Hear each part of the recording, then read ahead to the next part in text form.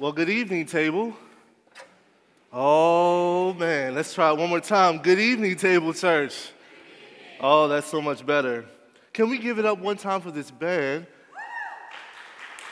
And then keep going and give it up for God. Let's just clap and give God a great praise, amen? Oh, wow. Definitely exceeded our expectations of the 5 people we thought were going to be here. This has made me really nervous now. It's a pleasure to be in front of you this evening. I thought that everybody would have been tired from the soccer game and would have gone home and gone to sleep. But so you showed up, and I'm really excited about that. Hopefully everybody's having a good summer. I'm having a decent summer. I'm back in the gym. I'm trying to work out a little bit and get my muscles up and get myself in shape, amen. Take a quick diet, get rid of my little pouch that you all can't see because I hide it well underneath my shirt. I am going to read a scripture for you all, and then we're going to pray, and then we're going to dive in. So you can follow me on the screen, or if you have your phones or whatever, you get your Bible on, we're going to go to James 1. James 1, we're going to start with verse 2. And this is what the scripture says.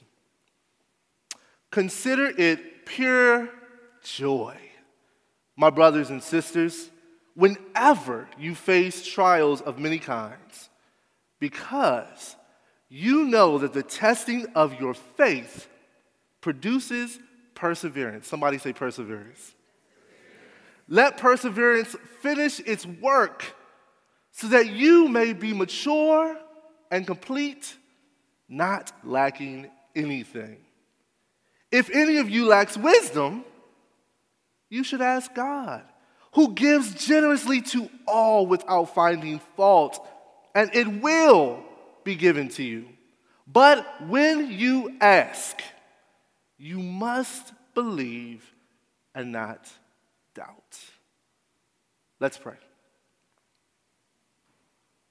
Gracious God, I am humbled that you allow me to even be in this place to present to my brothers and sisters your word. God, let it be that, your word. So move me to the back, Lord. Let me be a witness, just like everyone else, to how great you are, how wonderful you are, and speak through your Holy Spirit to all of us in this place, God. Move from breast to breast, from heart to heart, filling us with your love and your joy. We'll be careful to give you the praise that you're so deserving of. In the precious name of Jesus. Everybody say amen. I am super excited to be heading off our new series for everyone. We are, over the next few weeks, wrestling with the book of James. So, are there any people named James in the building? Any James? Middle names? Last names? All right, so we've got to do better at our evangelism. Because growing up, I always had a James around me. James Richardson, James Teller, James Jackson. And then there were the people who had James as their last name, like Michael James. And there are no James in the building. Jess, we've got to do better at evangelism. We need a James. We need a James. We had one in the morning service. This was going to be my suggestion. If we had James, I was going to tell people that the best evangelism tool we have is you. So you should go home, put up the table's logo of James on your social media and say, hey, look, the table's doing a whole service and series about me. That's why you should come. But we don't have any James, so you all let my joke fall flat, and it's okay. But no, in truth, we're talking about James, who is in the Bible, a.k.a. the half-brother of Jesus.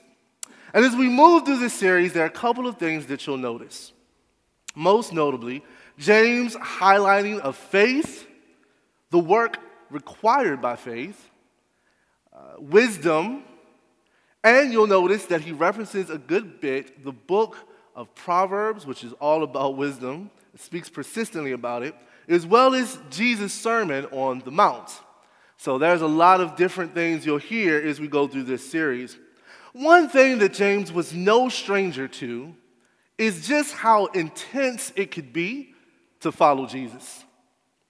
I was just saying to somebody the other day that I am honored to be called and appointed to serve in full-time ministry, but I oftentimes also lament over the burden of such a heavy responsibility.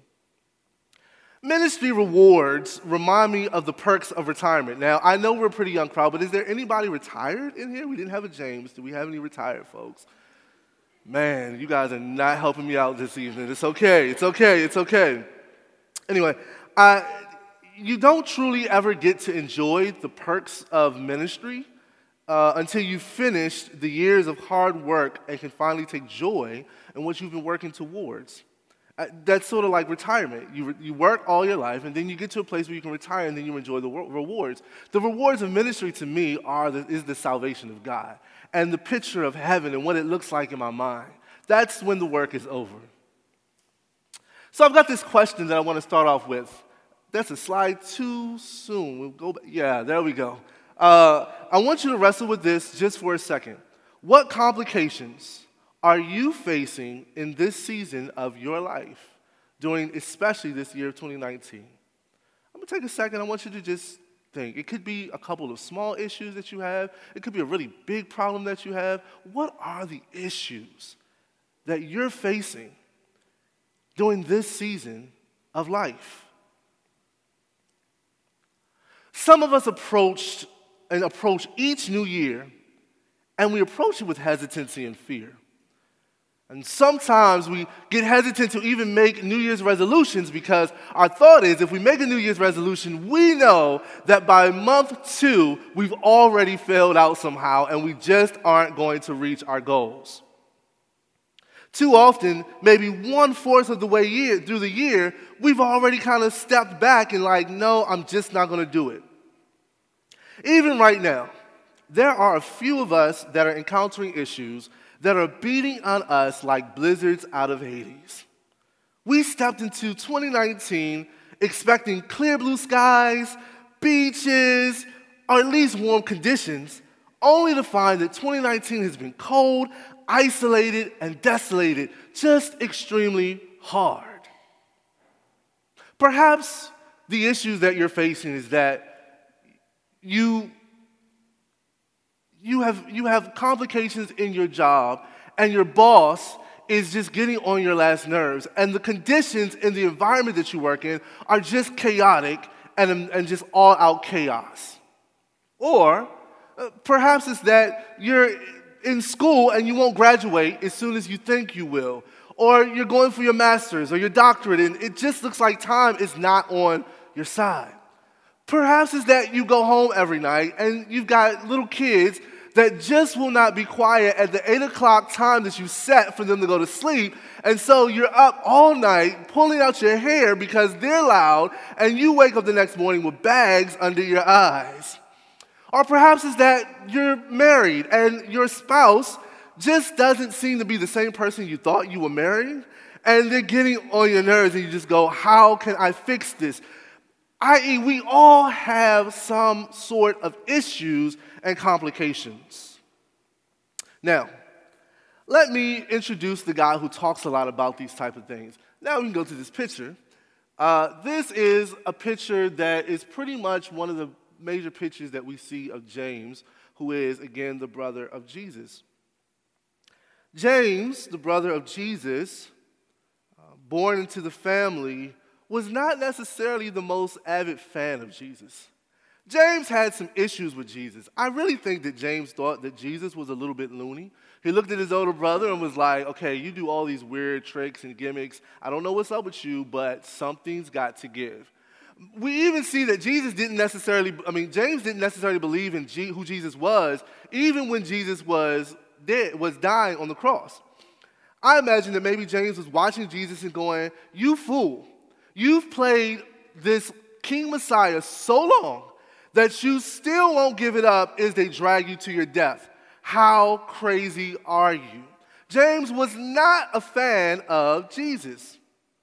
And we'll talk about this later, but it's not until James has an encounter with the resurrected Jesus that James even chooses to believe who Jesus was.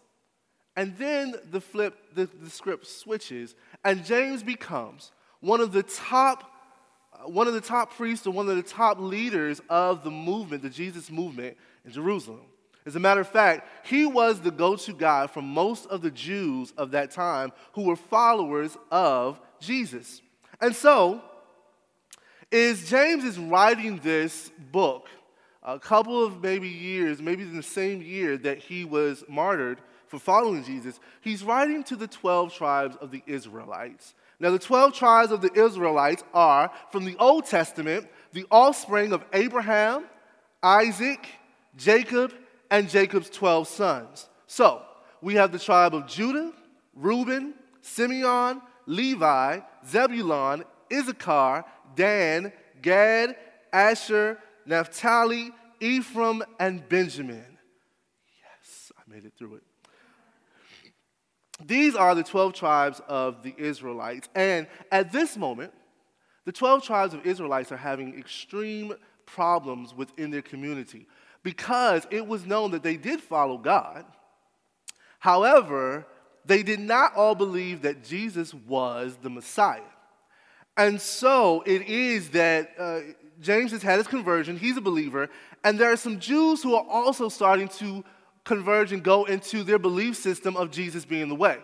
The problem is, where they are, the people are against this like small cult type-ish thing that they have, and so they're being sent off to be murdered and brutally beaten for the fact that they chose to believe Jesus. So when James writes this scripture to them and writes this book to them, he's trying to instill some hope in the midst of the calamity that's going on.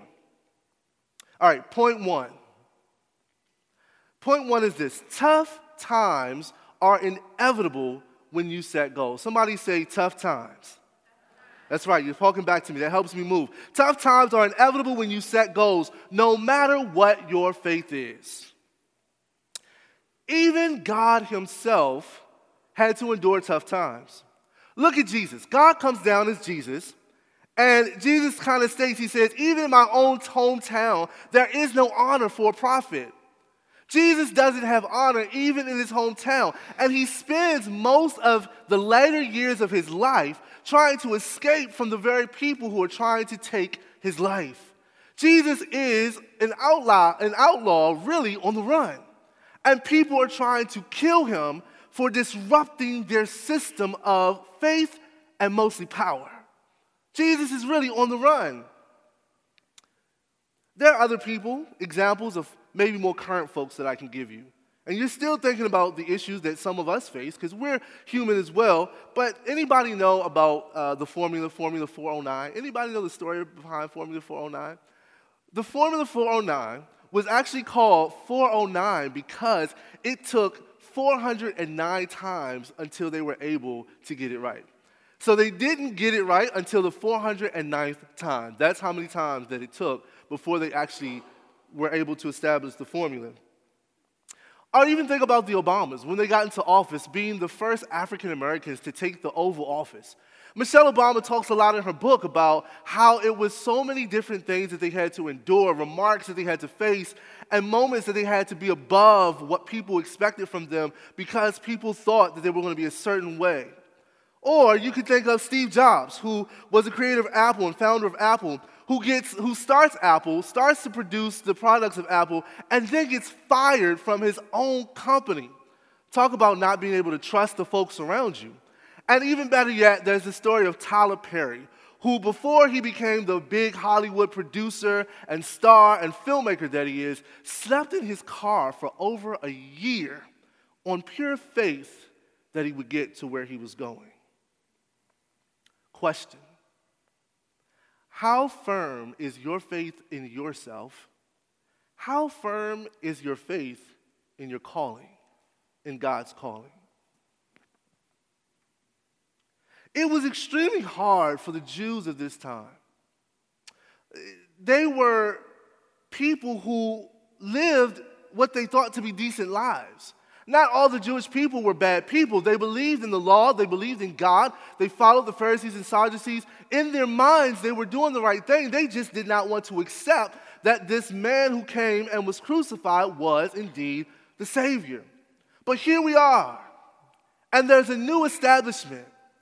There are folks who believe that Jesus is the Messiah that was prophesied so many years ago. But there's a lot they have to give up in order to follow Jesus. In some cases, they have to give up their homes. In some cases, they have to sacrifice their children. In some cases, they have to sacrifice their parents. They're being persecuted by their own people. Their own neighbors are turning on them. If your neighbor decided that you were possibly a follower of Jesus, they could raise the flag and signal and letting people know, this family right here, they're against us. They need to be murdered. They need to be killed. They need to be stopped. They need to be wiped out.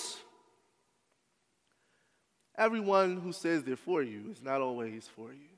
We've got to always check your circle and know who's around. The Jews are literally being dispersed and separated. In some cases, they're torn from their kids, separated from their loved ones, and the communities that raised them. I think often of the Holocaust or the slavery moments that happened in our country or over abroad. There were times when people were having to hide in the basements of people's houses, hoping that the people who they're entrusting their care to did not turn on them and turn them in to be killed.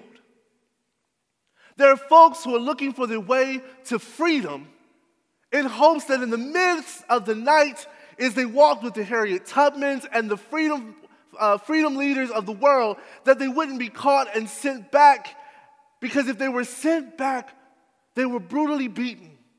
Some people were actually hung in front of their kids. Some people were actually beaten by rocks and stoned to death in front of their kids. Some people were decapitated in front of their kids. Some kids were decapitated in front of their parents. I'm just trying to paint the picture of how real this was. In today's time, it's so easy to know that you can go to a 10:15 service over in Columbia Heights. Or if you went to a soccer game and you missed it, you can come to a 5 o'clock service here in the evening. Either way, we have an option and a freedom to praise and serve the God that we chose to serve. In this day and time, it's just not so. Imagine yourself sitting in a small house in a living room somewhere, and you and the hymns and the praise songs that you know, you're having to whisper, "Oh, freedom, oh, freedom. Oh, freedom over me," hoping that no one heard your praise. Because if they heard your praise, you had to choose whether or not you were going to face death or deny the God that you chose to serve. That's the picture. That's the picture of what the Jews who were following Jesus had to face. Some of you have been in those shoes. Decisions you've made about standing firm on your own choices are often met with disdain. From bodily choices like wearing earrings or having braids. I often tell people, it's a true story, no offense to anyone, my grandmother was not the most liberal person growing up. She still isn't totally the most liberal person, and that's okay. I'm not saying you need to be. But she thought that earrings for guys were such a flamboyant gay thing. She thought that braids meant that you were a thug. So when I got earrings and grew my hair, I became a gay thug. And that was a horrible thing for me. Some of us have chosen to get tattoos. And I knew not to get a tattoo because I was already a gay thug, and if I got a tattoo, I'd surely have been set out on the porch somewhere. Some of us have decided to pursue our dreams of being an artist. Some of us have lived into our dreams of wanting to be an entrepreneur. Or perhaps it was to move away from your family to a distant place like D.C. Some of you all might have had some resistance about choosing a school that wasn't the top choice of schools for you to go to, or it didn't offer the most money. Some of you might be persecuted for living as openly gay. Some of you might face criticism for dating outside of your race. Some of you are being ostracized for many different reasons and many different choices. So James, knowing this about the Jews, he reaches out at a time when they need it. Knowing that all that's taking place and the torment that Christ's followers are facing, he instructs them and he says something they might not want to hear when they're going through it, but that they necessarily need to hear. He says in the scripture, "Greetings. Consider it pure joy, my brothers and sisters, whenever you face trials of many kinds, because you know that the testing of your faith produces perseverance. Let perseverance finish its work so that you can be mature and complete, not lacking anything. If any of you lacks wisdom, you should ask God, who gives it generously to all without even finding fault, and it will be given to you. But when you ask, you must have faith. You must believe and not doubt. James, brother of the Messiah, what are you talking about? This crap is hard. The complications are too tough. Do you understand? We'll literally be brought out of where we are and slaughtered. We are facing death. Count it all joy. Keep that mess to yourself. I don't want to hear it. Do you understand what's happening? I find myself in the tough moments quoting the famous lines from Alice Walker's The Color Purple. You guys have seen this movie. And Sophia, we've got a picture of Sophia, played by the wonderful Oprah Winfrey. That's her. She says, all my life I had to fight. Langston Hughes, in a poem called Mother to Son, he says, life for me ain't been no crystal stair. It's had tacks in it and splinters and places with no carpet on the floor. What do you mean, James? What do you mean count it all joy? We're being persecuted, annihilated, embarrassed, tormented. We are dying. It was here that even I got a little choked up. I shared this story with you more than once. Many of you know this story. No stranger myself to understanding James a little bit. It was 2016, Easter Sunday. The Table Church had decided to launch a morning service. Kevin had asked that I would come in and help to do that, and so we did. We launched it Easter morning. And it was just a week later that I was awakened to the news of the death of my younger brother. I said, God, what does this mean? We just launched an incredible community, a diverse community in the name of Jesus. And then you took my younger brother. I've never faced death like this, and yet you expect me, and though the table was gracious in giving me time to heal, God, you still expect me to get up and to praise you?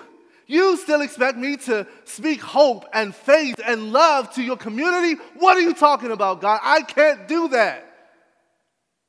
I don't get it. I listened to the countless people at my brother's funeral who talked about how he had motivated them and he supported them and he gave them inspiration, and yet I'm burying him in the casket. God, what are you doing? Speak, Lord, speak. I related to James.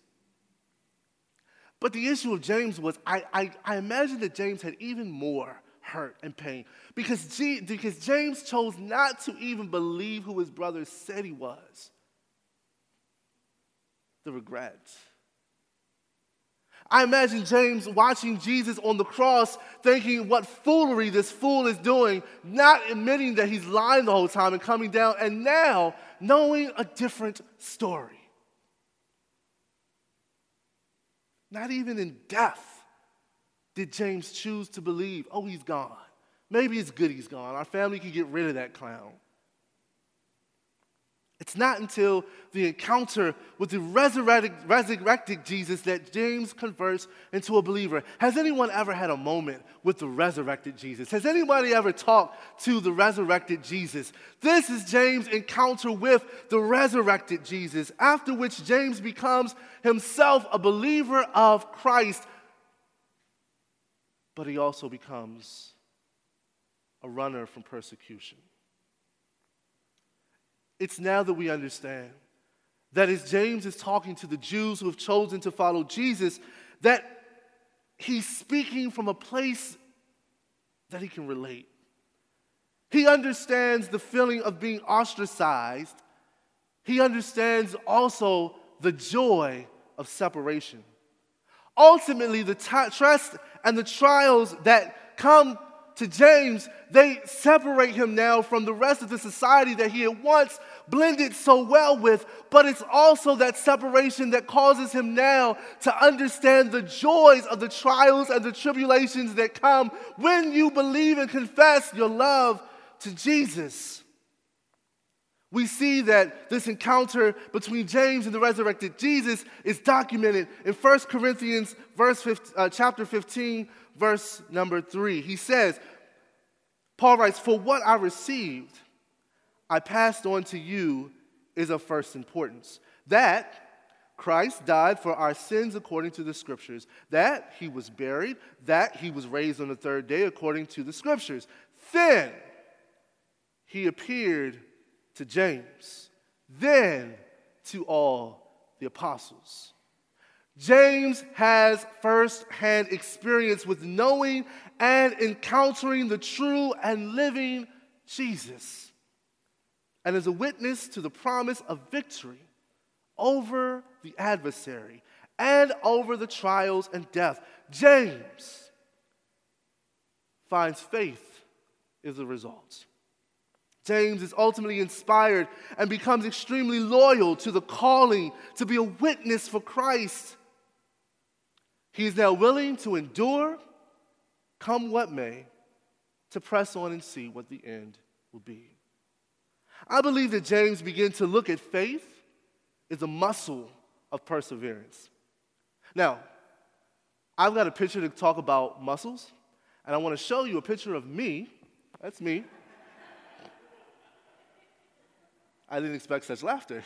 That's me, and this is what I look like, at least in my mind. Now, most of you scholars know that in order for our muscles to be built, they must first be torn. After you work out, your body repairs or replaces damaged muscle fibers through a cellular process where it fuses muscle fibers together to form new muscle protein strands or myofibrils. These repaired myofibrils increase in thickness and number to create muscle hypertrophy. In other words, whenever you go to work out, much like I do, when you go to the gym, every time that you lift or you bench press or you do your sit-ups and your push-ups, when you lift, your muscles are actually being torn. And every time that you tear them, the healing process of them coming back together, the fibers as they come back together, they build and they get stronger and they get healthier, and you look a lot like me. Point 2, your faith is the root of your joy. And I would even go so far as to say the strength of your faith is the root of your joy. What I think James is illustrating here is that what I admire about the Jews is that they could have stayed true to who people wanted them to be. They could have denied their faith. They could have stayed in their homes. They could have stayed in the communities and with their families, and they could have avoided the disruption, right? They could have chosen to just live normally as they already were. They could have said, you know what, we believe in God, and we believe in the law, and we do not believe in this Messiah. They could have kept that a secret. But they instead chose to stick true to their beliefs. They held tight to their faith. They climbed those stairs that Langston Hughes talked about that had tacks and splinters in them. I believe this evening that God wants to remind you that in this season, and as we travel through the book of James, that the winds of life will blow, that the rain just might fall, that the hard decisions and the imminent choices, they are going to arise. The pressure is on, and the fire is going to burn. But James offers a change of perception. James understood that we are the muscles of Jesus, that the tests and trials are inevitable. James learned a lot of wisdom from his big brother JC. He learned that perseverance is merely the repairing of the fibers of your faith. He figures that if we're truly to rise through our calling and into the maturity of faith, that if we want to build our faith to see the promises of Jesus, we would welcome a little faith exercise. That if we truly wanted to experience the promises of Jesus that he preached about on the Mount, we would welcome a little gym time for our faith. James was spreading the faith that can be found. The faith that is found in Jesus is Jesus made his way to his execution on the hills of Golgotha. James was spreading the faith and the joy of people like Dr. Martin Luther King who had a dream. James was exploring the faith of the responders to 9/11 as they walked into the smoke and the fire and the debris of the Twin Towers. James is expressing the faith of the diverse leaders on the front lines of the Civil Rights March as they fought through water hoses and unleashed dogs. James is expressing the faith of the LGBTQ community who fight continuously for gender and marriage equality. James is expressing the faith of the Black Lives Matter movement. James finally is expressing the faith of Oscar Alberto Martinez Ramirez and his 2-year-old daughter, Valerie, as they lost their lives trying to cross the river into freedom. James is expressing the joy of faith.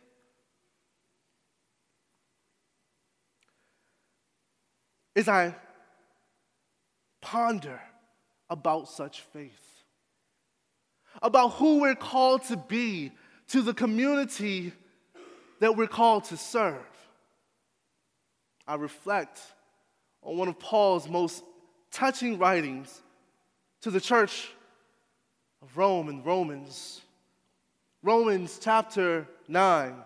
He says this: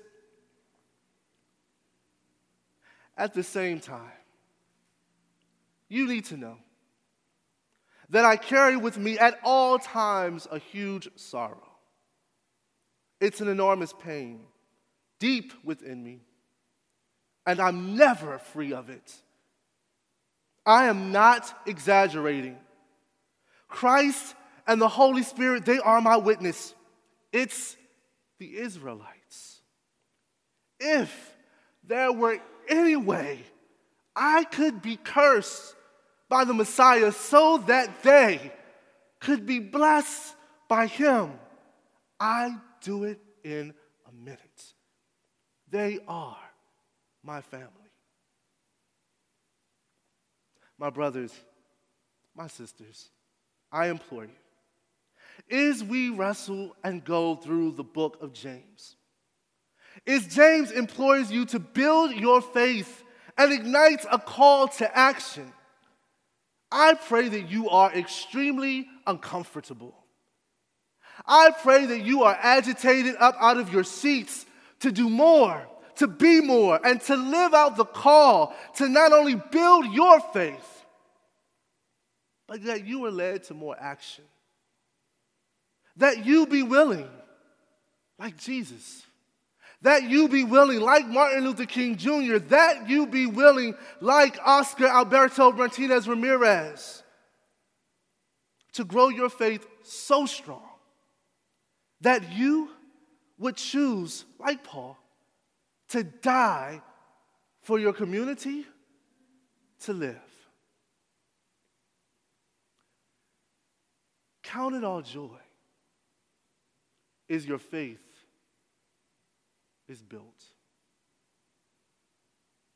Let us pray. Gracious God, what a mighty God you are. What a sovereign God you are. What a holy God you are. God, we need you. We need you to love us through the tough times. God, as we at this church seek another pastor, as leadership tries to step up and fill the void, God, as chaos and trials and tribulation face every person in this room, as chaos faces our communities where we live, as hurt and bitterness stream through the streets of our city and our neighboring states, God, we look for you. Help us to find the joy in the hard times. Help us to welcome the hard times, knowing, God, that if we are patient and faithful, that you are just. Remind us that even though the rewards might not come in this life, we fight to make it to the next. Let us do so together. Let us be each other's armor bearers. Let us be each other's shoulders to lean on. Let us be each other's communities of hope and joy. God, we love you. We need you. We honor you. And it's in the matchless name of Jesus that all of us say amen.